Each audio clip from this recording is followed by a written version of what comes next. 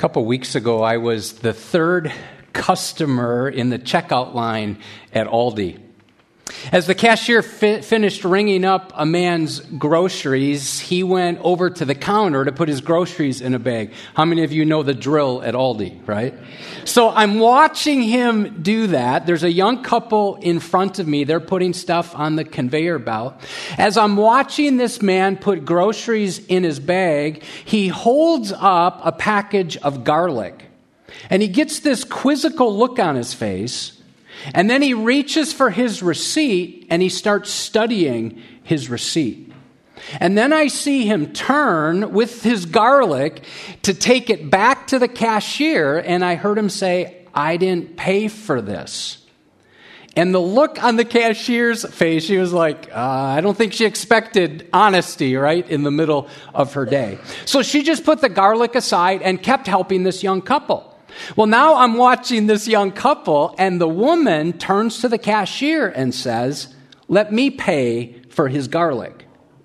So she rung up the garlic. This young woman went over to the man who's still packing his groceries, handed him the garlic, and she said this, "No one should be without garlic."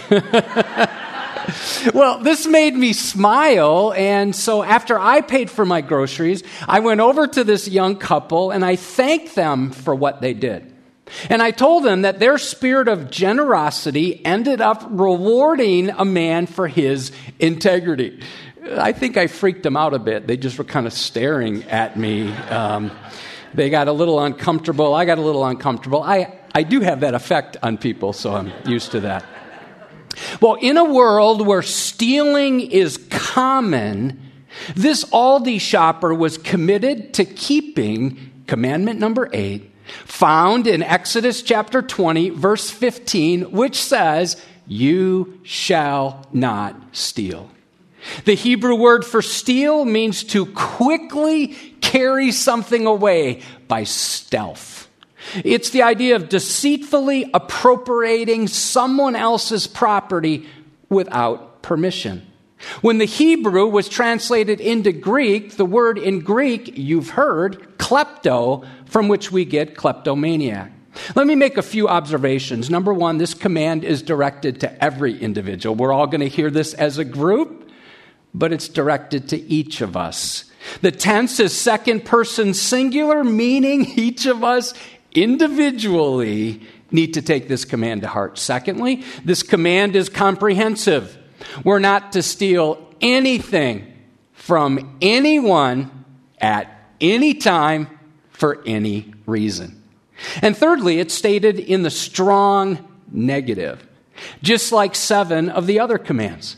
So stealing is an unconditional prohibition for everyone. We're not to steal a person, a place, or a possession. Now, to say it positively, God wants us to be just and generous. Now, one of our problems with this simple and straightforward command is we think we get a pass on this one. We think, now, come on, this one doesn't apply to me. We'll see about that. So, God, we now, as we've seen your word and heard it in our ears, Lord, we don't want to be people who just hear and walk away. Lord, we now want to enter a time of deep, personal worship as you have revealed yourself in your word. And every command reveals your holy and righteous character. Lord, as we hear this command, as we consider our own lives, we pray, Holy Spirit, that you would take what we hear today and apply it to our lives. Those of us who need correction, rebuke. Lord, there's some who came in today or engaging online who need encouragement because it feels like life is so hard. There's others who feel weak today. Lord, all of us need to be equipped so that we could learn how to follow you more faithfully and to bring others along with us. So we commit this time to you. Holy Spirit, would you be our teacher, our encourager, And may we participate then in what you want to do in our lives and then through our lives for your glory. And we pray this in Jesus' name. Amen. Before going much further, let's review where we've been and where we're headed. I appreciated how Pastor Andy last weekend reminded us that when we go through the storms of life, Jesus is with us. Now, let's review the summary statements we've been using to help us remember the 10 Commandments. If you don't have one of these bookmarks, there still are a few available if you look around in the seats around you. You don't have to stand, but let's say these commands, these summary statements of the commands together. 1, God. No idols. Revere his name. Remember to rest. Honor parents. No murder, no adultery, no stealing, no lying, and no coveting. Now, as we look ahead, the last sermon in our series, after commandment number 10, will be a message called Christ and the Commandments. What did Jesus teach about the 10 Commandments? The following weekend, Pastor Kyle's dad, who is a pastor, will be preaching, and he'll be here that weekend to lead an ordination council for Pastor Kyle, Jason Crosby, and Justin Rumley. That will culminate with a special ordination service on Sunday afternoon, August 8th at 3 o'clock. I can't wait to be part of that and to bring a message for that. Jot that down on your calendar, Sunday, August 8th at 3 o'clock. In mid-August, I plan to finish my sabbatical, which was put on pause during COVID. Now, to understand the prohibition against stealing, let's take a step back and let's look at some foundational biblical principles. Number 1, settle this. God owns everything. That breath you just took, from God. However you got here today, truck, car, bike, walk, from God. The clothes you're wearing, from God. Where you're living, from God. He owns everything. Psalm 24:1, the earth is the Lord's and the fullness thereof, the world and those who dwell therein. So God owns everything, watch this, and everyone. He owns you. So to say, I can do whatever I want, I'm my own person, not really. He owns you. Number 2, everything I have is a gift from God. 1 Corinthians 4:7 puts it in the form of a question. What do you have that you did not receive? Number 3, I am a steward of all that he's given to me. We don't use the word steward a lot in our culture, so think the word manager. 1 Peter 4:10 says, as each has received a gift, use it to serve one another as good stewards of God's varied grace. So I'm called to manage what God has entrusted to me. Let me say it like this. God holds me personally responsible not to misuse, watch this, what ultimately does not belong to me anyway. Number 4, I must respect the property of every person. So this commandment number 8, presupposes the right for people to have private property. Listen to what God says in Isaiah 61:8. For I, the Lord, love justice. I hate robbery and wrong. And number 5, I must be a giver, not a taker. Instead of stealing, I'm to be involved in sharing. Ephesians 4:28, let the thief no longer steal. So if that's your issue, Paul says, stop, don't steal anymore. Well, what should you do? Rather let him labor. Paul says, get a job. Doing honest work with his own hands. Why? So that he may have something to share with someone in need. Here's the main idea I want us to get today. I couldn't do it in one sentence, so here's 2. When we steal, we take from the person who possesses it and from God who owns it. when we trust God's providential provision, well, then we'll treat people and their property with respect. In a survey by the Barna Group, 86% of adults claim that they keep this command. They're like, no trouble with this one. Well, someone's not telling the truth. That's the command next weekend. Because stealing, are you aware, is the most common crime in our country. Well, here's a list of the top 5 crimes committed in the United States. By the way, I checked this with someone from the Rock Island Police Department, someone who works in the Davenport Police Department. I've looked at other cities around the country. It's about where it's at. 60% of all crime is theft, followed by burglary, robbery, motor vehicle theft, and then aggravated assault. Now, before we look at some common ways that we steal from people, let's consider why we do it. I'm reminded of an early episode from the Bob Newhart show. Any of you remember that show? No, like the old Bob Newhart show. By the way, Corey McAnally calls me Bob Newhart. I don't know why I just told you that. So playing a psychologist, Bob Newhart is counseling a kleptomaniac.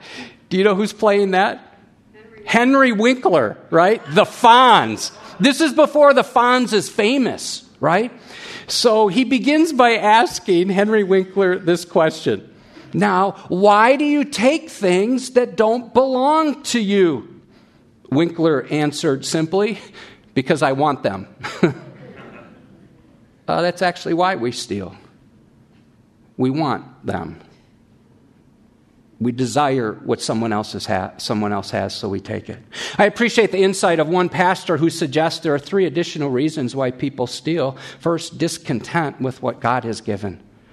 God, I don't like my place in life, and I'm not content with what you've given to me, so I'm going to take from someone else.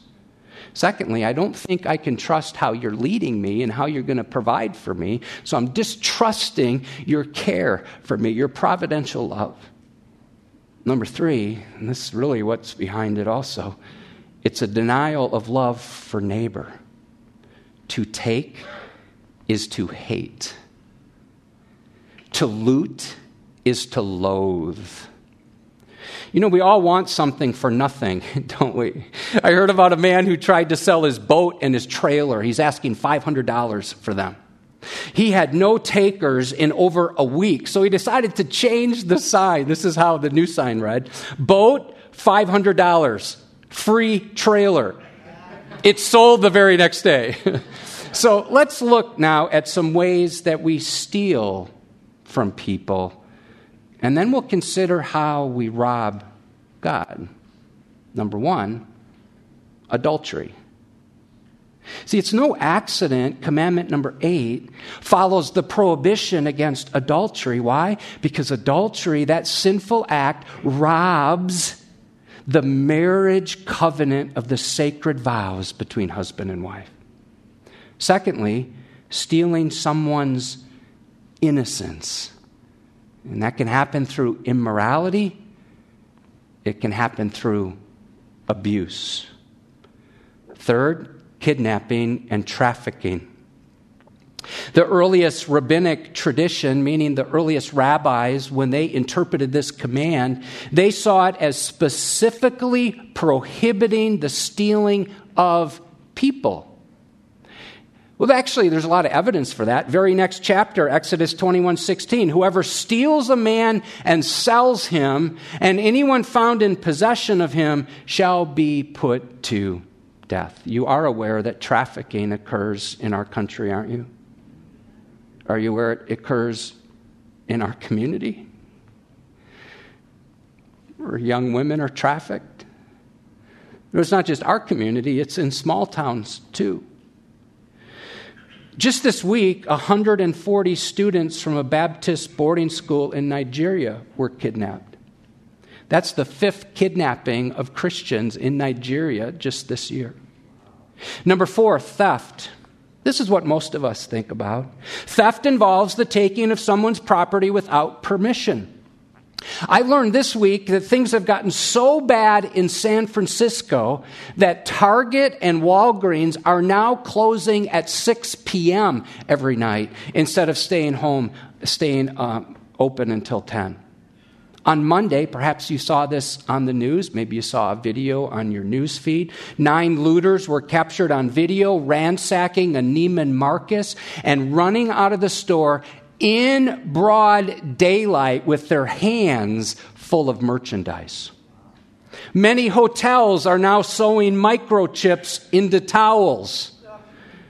Some of you just got very uncomfortable. You're like, really? Yeah, really. One company called Linen Tracking Technology provides these chips to over 2,000 hotels. The hotels don't like letting people know which hotels are using this. We could say we're a country of thieves. How about shoplifting? According to the National Association of Shoplifting Prevention, more than 13 billion, that's with a B, worth of goods are stolen from retailers each year. Perhaps you saw within the last couple days, KWQC released a picture of a man who stole over $1,000 worth of merchandise from the Moline Walmart. Recently, Beth and I were in a shop in the Amana colonies, and I decided to do some sermon research while Beth was shopping. So I found the store owner, and I went up to her, and I said, "Do you have any trouble with shoplifting?" And she looked at me, and she said, "No, not really." And then she started looking me over, and she said, "Well, we do have security here." And she thought I was casing the joint. So she kept an eye on me through that whole time we were in the store. That didn't go so well. Number 6, robbery. This involves taking property through force or the threat of force. Burglary involves breaking into a structure to commit a crime. I know an Edgewood family who've been the victims of burglary. It's easy for me to say. When their truck was stolen out of their garage, weeks later, their camper was stolen. This week on KWQC, I watched a report about how a gang has been driving through parking lots in Bettendorf looking for purses. And after smashing several car windows, they made off with credit cards and cash. Do you know where they were? At Splash Landing in Bettendorf. Number 8. It's about to get uncomfortable. Stealing from employers. USA Today reports 48% of all American workers have taken something from an employer. This can involve lifting office supplies for personal use, padding expense reports, taking longer lunches, laziness, or cheating on time cards. Number 9, let's flip it, stealing from employees. This can happen when employers don't pay a fair wage or withhold benefits from workers. This sin is addressed, book of James, chapter 5, verse 4. Behold, the wages of the laborers who mowed your fields, which you kept back by fraud, those wages are crying out against you. And the cries of the harvesters have reached the ears of the Lord of hosts, the God of the angel armies. Number 10, refusing to work. Now, some are not able to work, no doubt, because of a disability. Others are looking for work, can't find it. Many are retired, but others can work, but choose not to. This is dealt with in 2 Thessalonians 3. For even when we are with you, we would give you this command. If anyone is not willing to work, let him not what? Eat. For we hear that some among you walk in idleness, not busy at work, but busy bodies. Now such persons we command and encourage in the Lord Jesus Christ to do their work quietly and to earn their own living. Another way this command is broken is through false measures and deceptive practices. In 1936, a painting by Leslie Thrasher appeared in the Saturday Evening Post. It looks like one of those Norman Rockwell paintings. It showed a butcher and a woman wanting to buy a chicken. The butcher had his finger on the scale to make it seem heavier, while the customer had her finger underneath the scale pushing up to make it seem lighter. Proverbs 11:1 says, a false balance is an abomination to the Lord, but a just weight is his delight. So I posted this picture on Facebook, and nearly 50 responses came in, and I was so impressed with the caliber of the responses that I want to share a few of their perspectives. This person said, each of them sees only dollar signs rather than the person across from them made in the image of God. Well, that's good. This person said both of them are visually focused on the scale. That's how greed and theft work. It's a focus on things rather than people. This person said just because others don't see doesn't mean that God doesn't. And then I got an email yesterday afternoon from an Edgewood member. The impact of God's holiness in this visual jumped out immediately, and I asked myself, have I even slightly tipped the scale to justify any area in my heart, my thoughts, actions, decisions, and conversations? As I kept studying the photo, I realized, yes, I've tipped the scale. My heart was heavy. My eyes started to swell up with sadness and tears. I started understanding when I tip the scale even slightly, I'm taking God's holiness for granted and reducing the fear of the Lord. Immediately going to God and thanking him for bringing the visual and allowing me to see what my tipping of the scale has done, and asking him to forgive me and for taking who he is, the Holy of Holy, for granted. This person said we cannot change the weight of sin or our guilt. Christ died so that the final sacrifice and his blood balances the scales of justice. We are granted mercy rather than the judgment we deserve. That's some good theology. This person said something you said in a sermon years ago, I've repeated many times. My sin stinks just as much as your sin stinks. This person said, he's cheating the scale, she's cheating the scale, but the chicken has them beat because his legs are off the scale. And then my favorite one is this. I see a chicken that needs to be fried.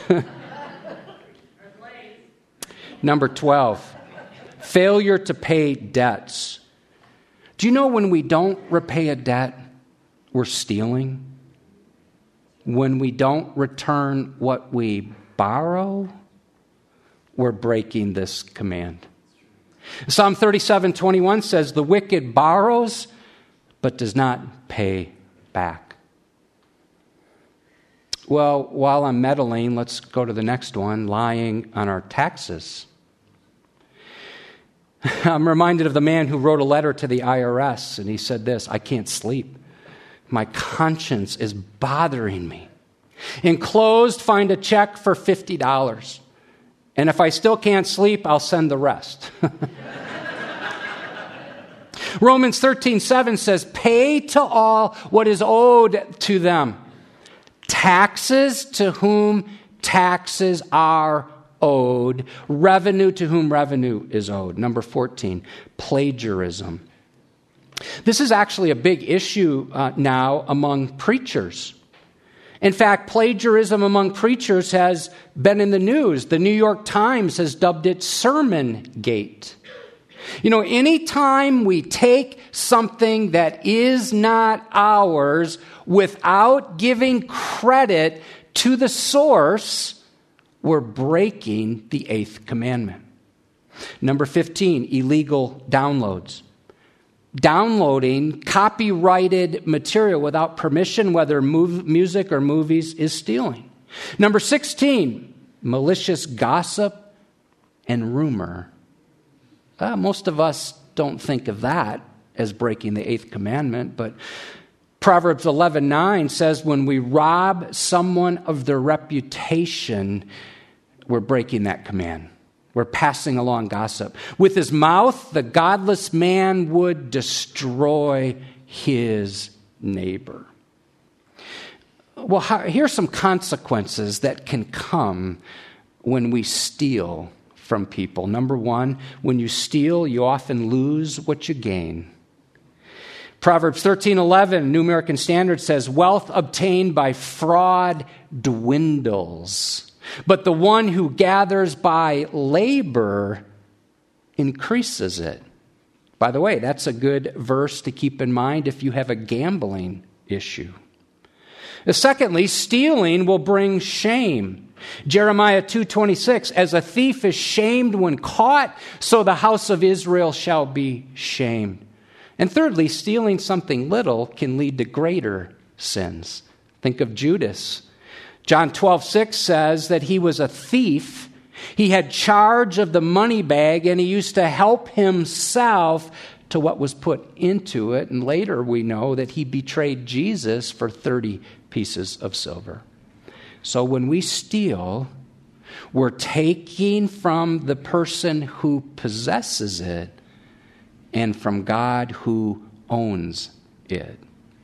But when we trust God's providential provision, well, then we'll treat people and their property with respect.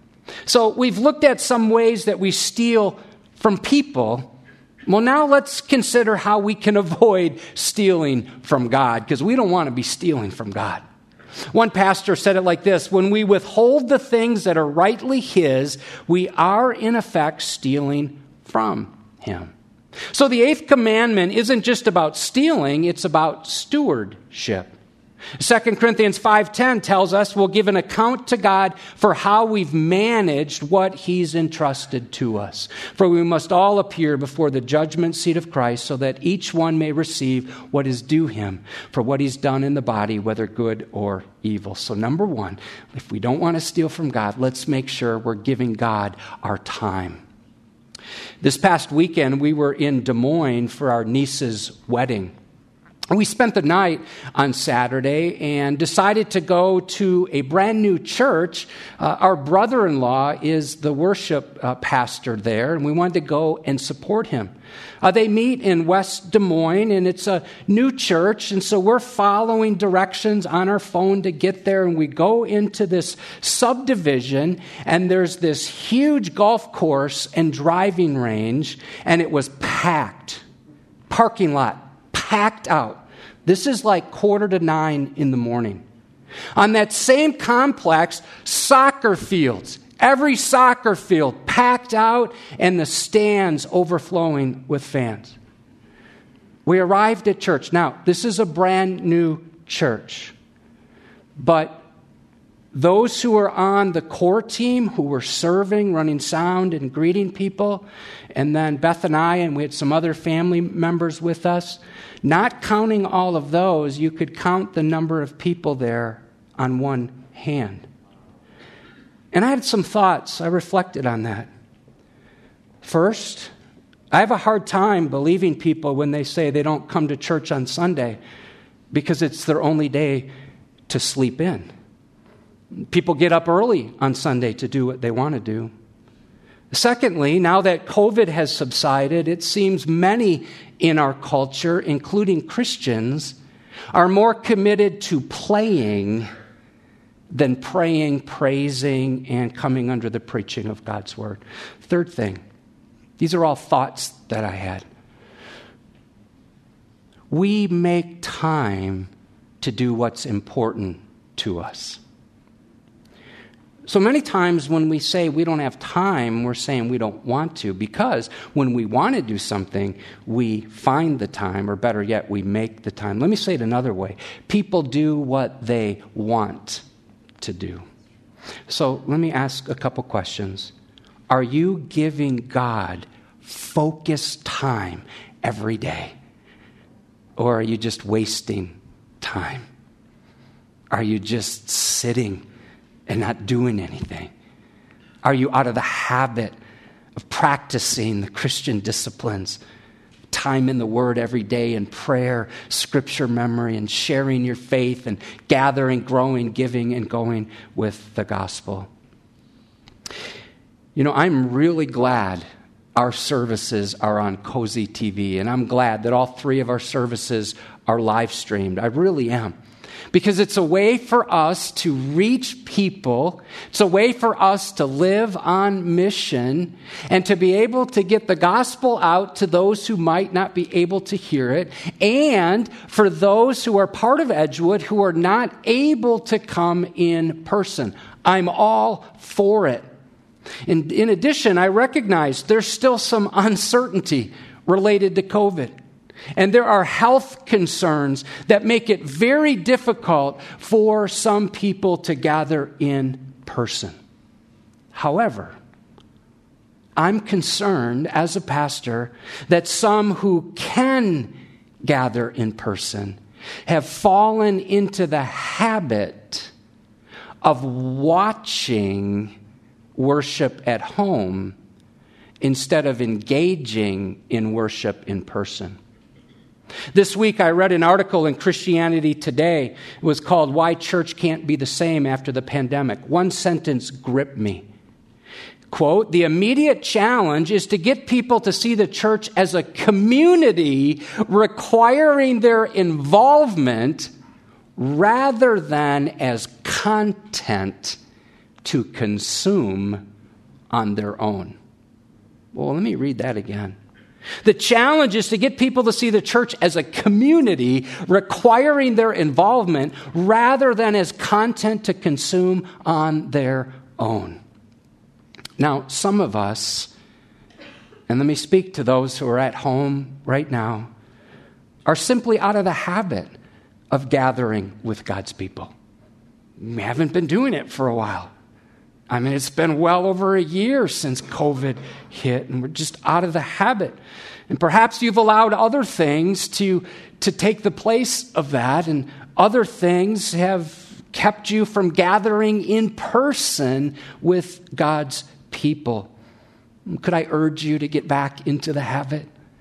Hebrews chapter 10 says this, "Let us consider how to stir up one another to love and good works, not neglecting to meet together," listen to this next phrase, "as is the habit," some have been out of the habit, "of some, but encouraging one another, and all the more as you see the day approaching." As things get more and more difficult to live for Christ in our culture, we need each other more and more. So here's an action step. If you've been gathering in person and you know of someone who hasn't been gathering, would you just give them a call and perhaps you'll find out a health concern, another issue, to give you an opportunity to pray for them. Or if they've just out of the habit, they'd love to hear from you, you can invite them to gather again in person.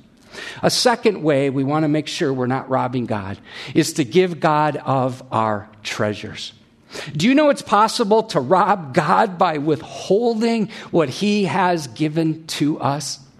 God asks a very probing question to His people. Book of Malachi, last book of the Old Testament. God, you can hear His heart here. He says, "Return to me. People have drifted, and I'll return to you, says the Lord of hosts." But you say, "How shall we return?" So the people are like, "God, we haven't drifted. We're good. We're fine." And they're like, "Okay, maybe we have. Well, how would you like us to come back, God?" Listen to verse 8. "Will man rob?" So think commandment 8. "Will man rob God? Yet you are robbing me." But you say, "How have we robbed you?" "In your tithes and contributions." The word rob means to take forcibly. Now, the people didn't like that accusation. How could they be stealing from God?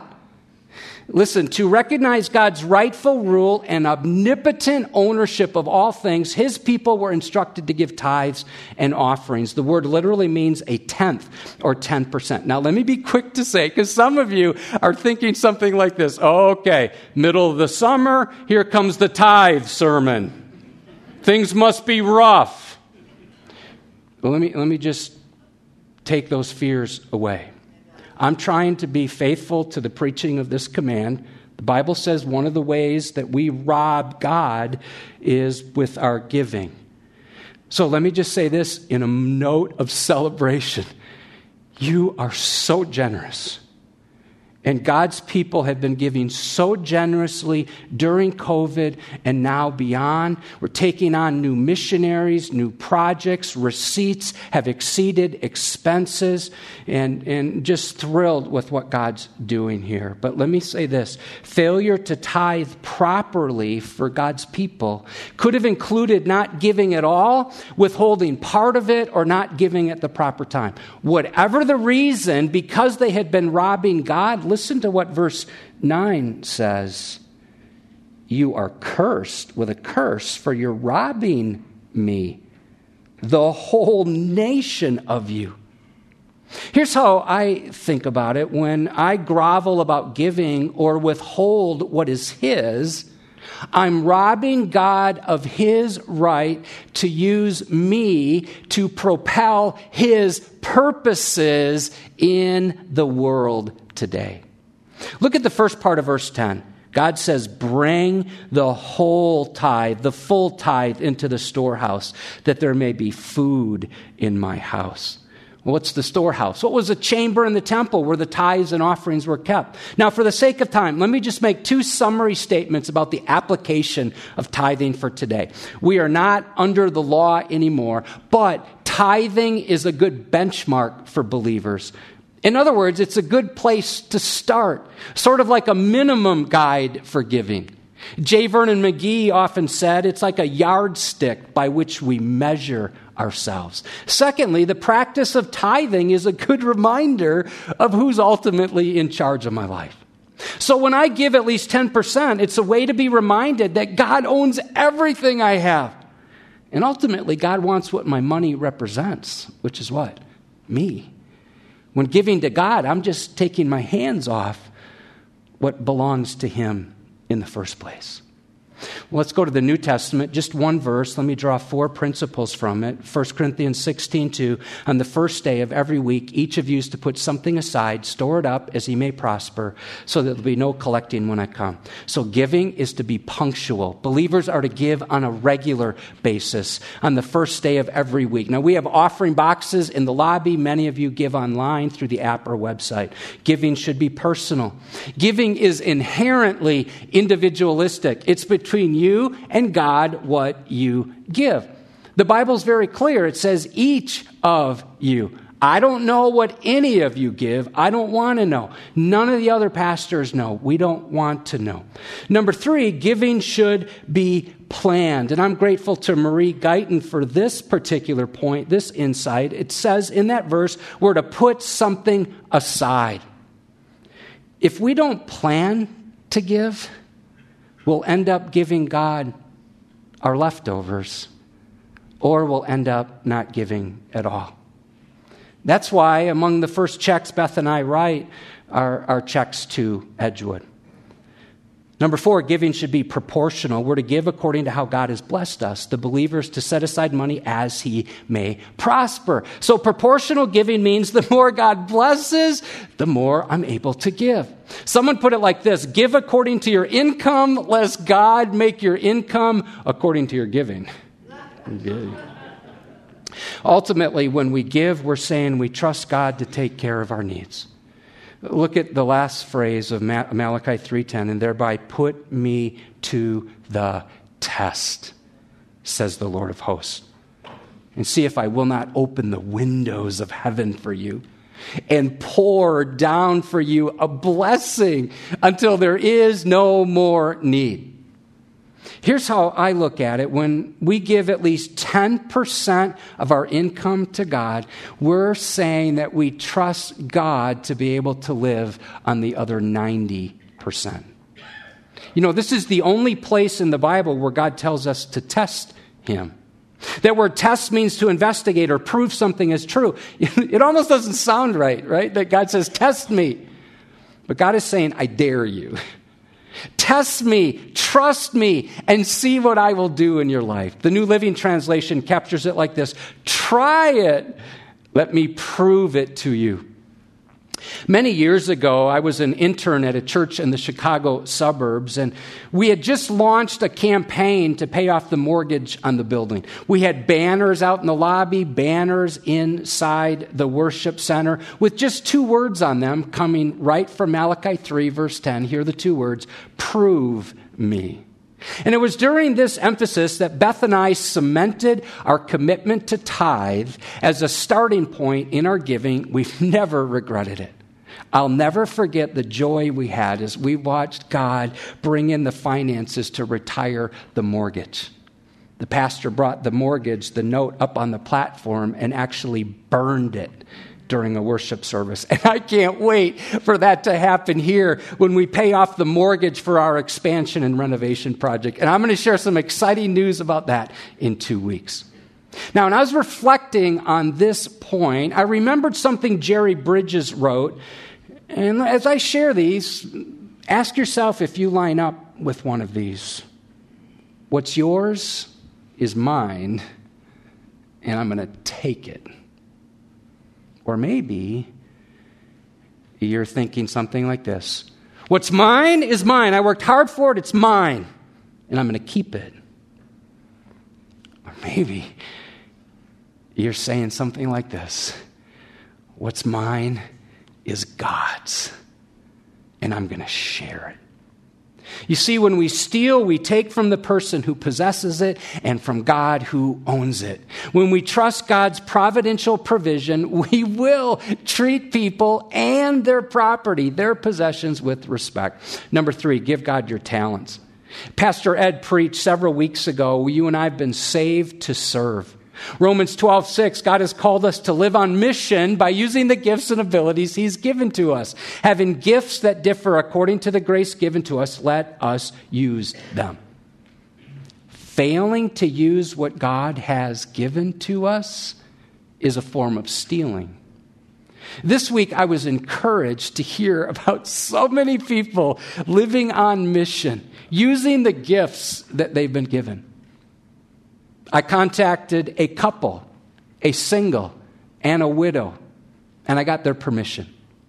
Zach and Jessica Alfer, sitting down here at the front, have organized a group of people to stand up for biblical values in their school district.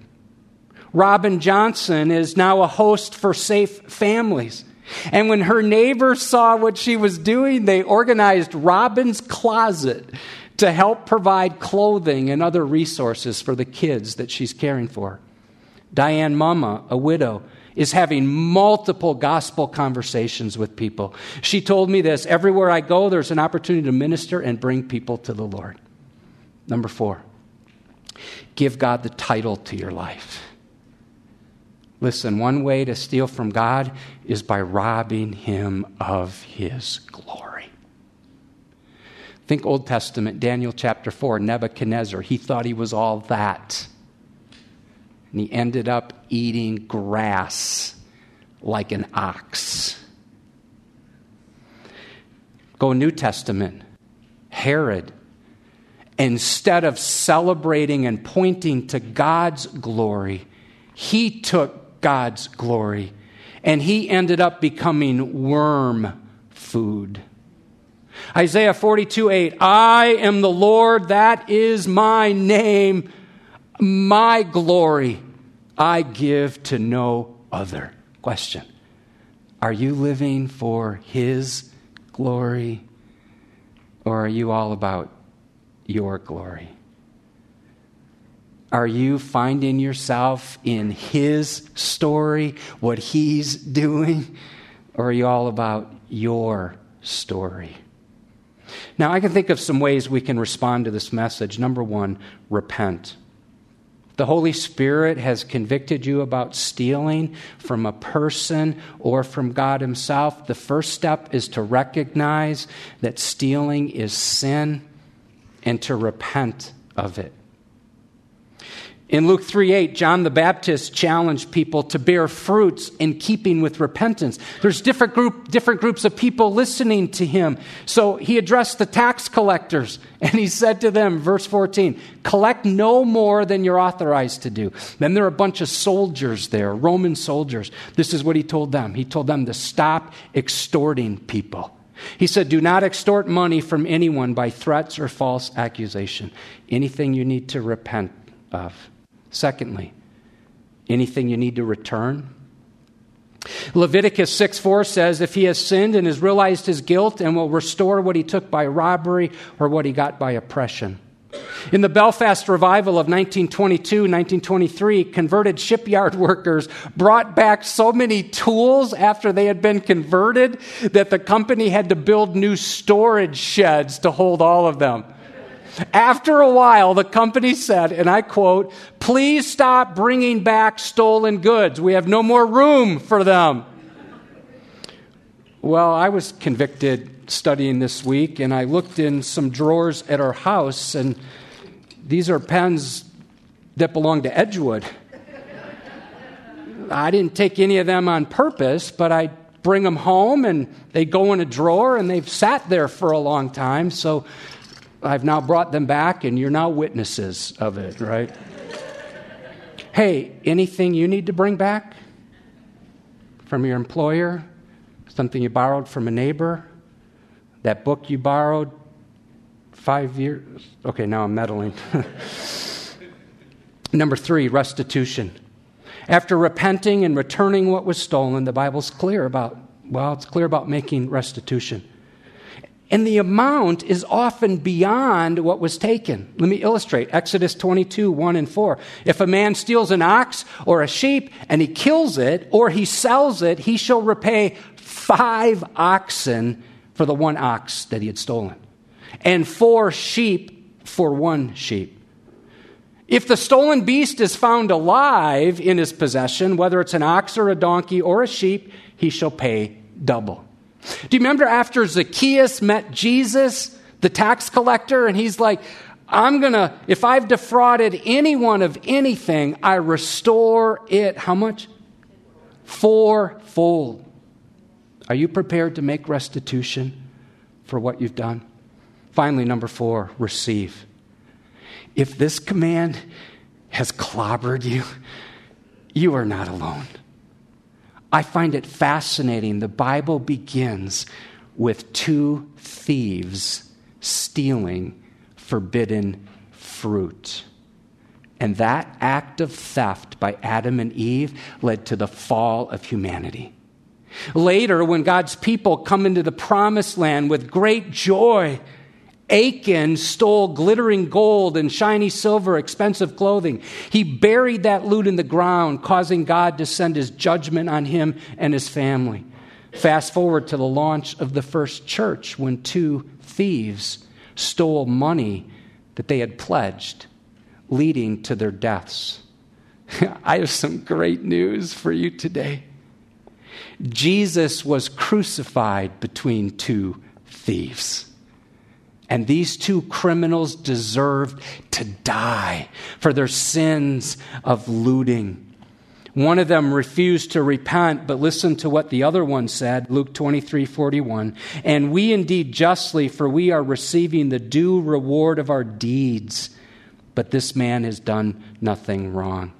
Hey, in a similar way, you and I deserve death for our sins.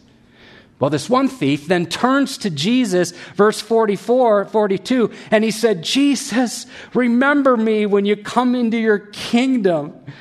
And I love what Jesus said to the thief. And he said to him, truly, I say to you, today you'll be with me in paradise. Ray Pritchard points out the last person Jesus forgave before his death on the cross was a thief. And his salvation was instant. Today, it was personal. It was certain, will be. It was intimate with me, and it was heavenly in paradise. Fellow thief, are you ready to be forgiven? Are you ready to repent and return make restitution, and most importantly, receive the forgiveness that only Jesus can give as he died as final payment for all your sins.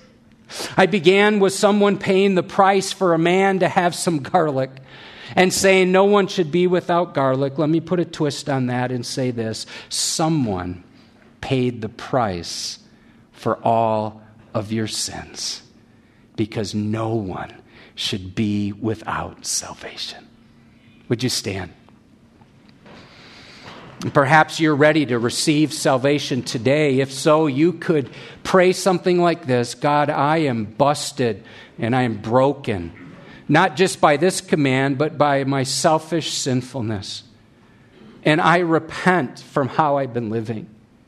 I turn to you now, Jesus, knowing that you died on the cross in my place, on my behalf, as my substitute. And your blood paid the full price for all of my sins. And Father, thank you for accepting that blood as full payment, as paying the price, satisfying your righteous and holy justice. Thank you, Jesus, that you rose again on the third day. That gives me hope that I too can have victory and power over my sins. And so I believe that you did all that. And now I receive that in my life. I ask you, Jesus, save me. I want to be born again. And then by your Holy Spirit, give me power to follow you faithfully and to bring others along as we seek to be more like you and to make a difference in this world. And I pray this in Jesus' name and for the sake of his fame. In his name we pray. Amen.